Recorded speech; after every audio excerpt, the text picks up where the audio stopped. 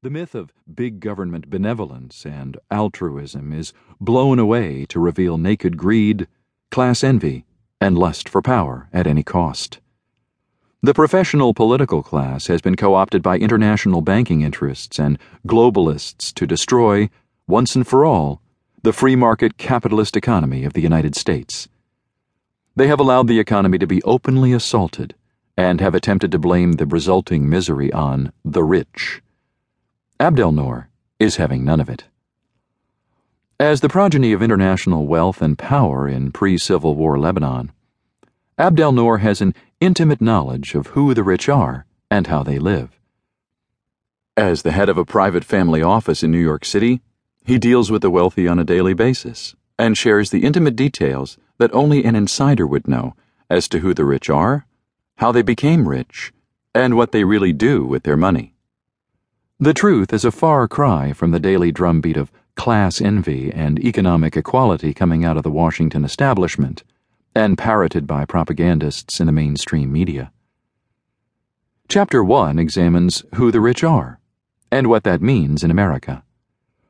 It then reveals how the system has been gamed to prevent you from becoming rich and why you should be upset about how the successful people in this country are maligned on a daily basis.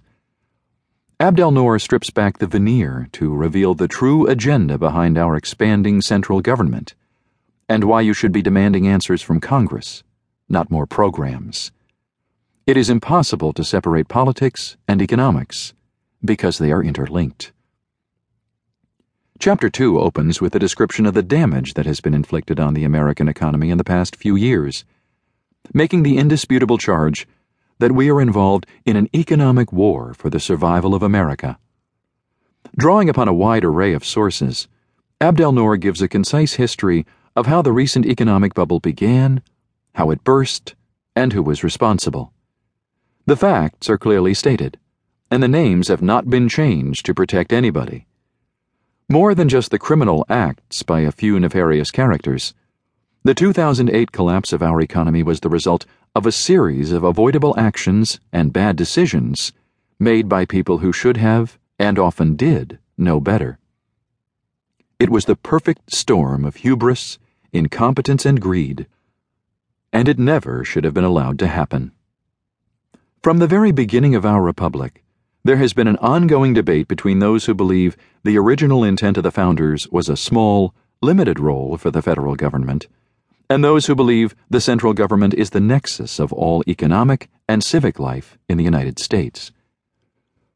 Chapter 3 reveals the truth about the American War for Independence and corrects some long-held myths about why this nation broke free from England.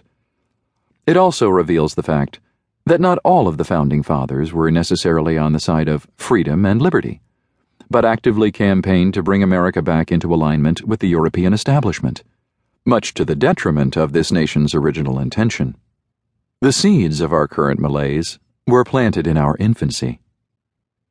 We are in a battle in this nation over what constitutes sovereignty and who has the right to partake of and control the economic benefits gained from our unique system. America was created to be an exceptional land of opportunity where the individual could take an idea, develop it, and create wealth in the process. The capitalistic free market economy gave everyone the opportunity to gain financial freedom and independence. Not everyone was pleased about this, and an enemy has arisen in our midst who has single-mindedly worked to subvert and even destroy this opportunity. Chapter 4 reveals exactly who the enemy of free enterprise is and how they operate, while Chapter 5 gives a glimpse into the violence and chaos that could lie ahead if this enemy is allowed to triumph over the American way of life. With Chapter 6, Abdelnour begins to lay out a plan for restoring economic freedom, not just in this country, but around the world. We are in a global marketplace now. If we are to prevail against the enemy within and once again compete against the other nations of the world, we must have a knowledge of what constitutes wealth, how to attain it, and what to do with it after we have. This is a book about solutions. Chapter 6 deals with the philosophy of wealth creation. Chapter 7 reveals Abdelnour's personal strategies and vehicles for wealth creation.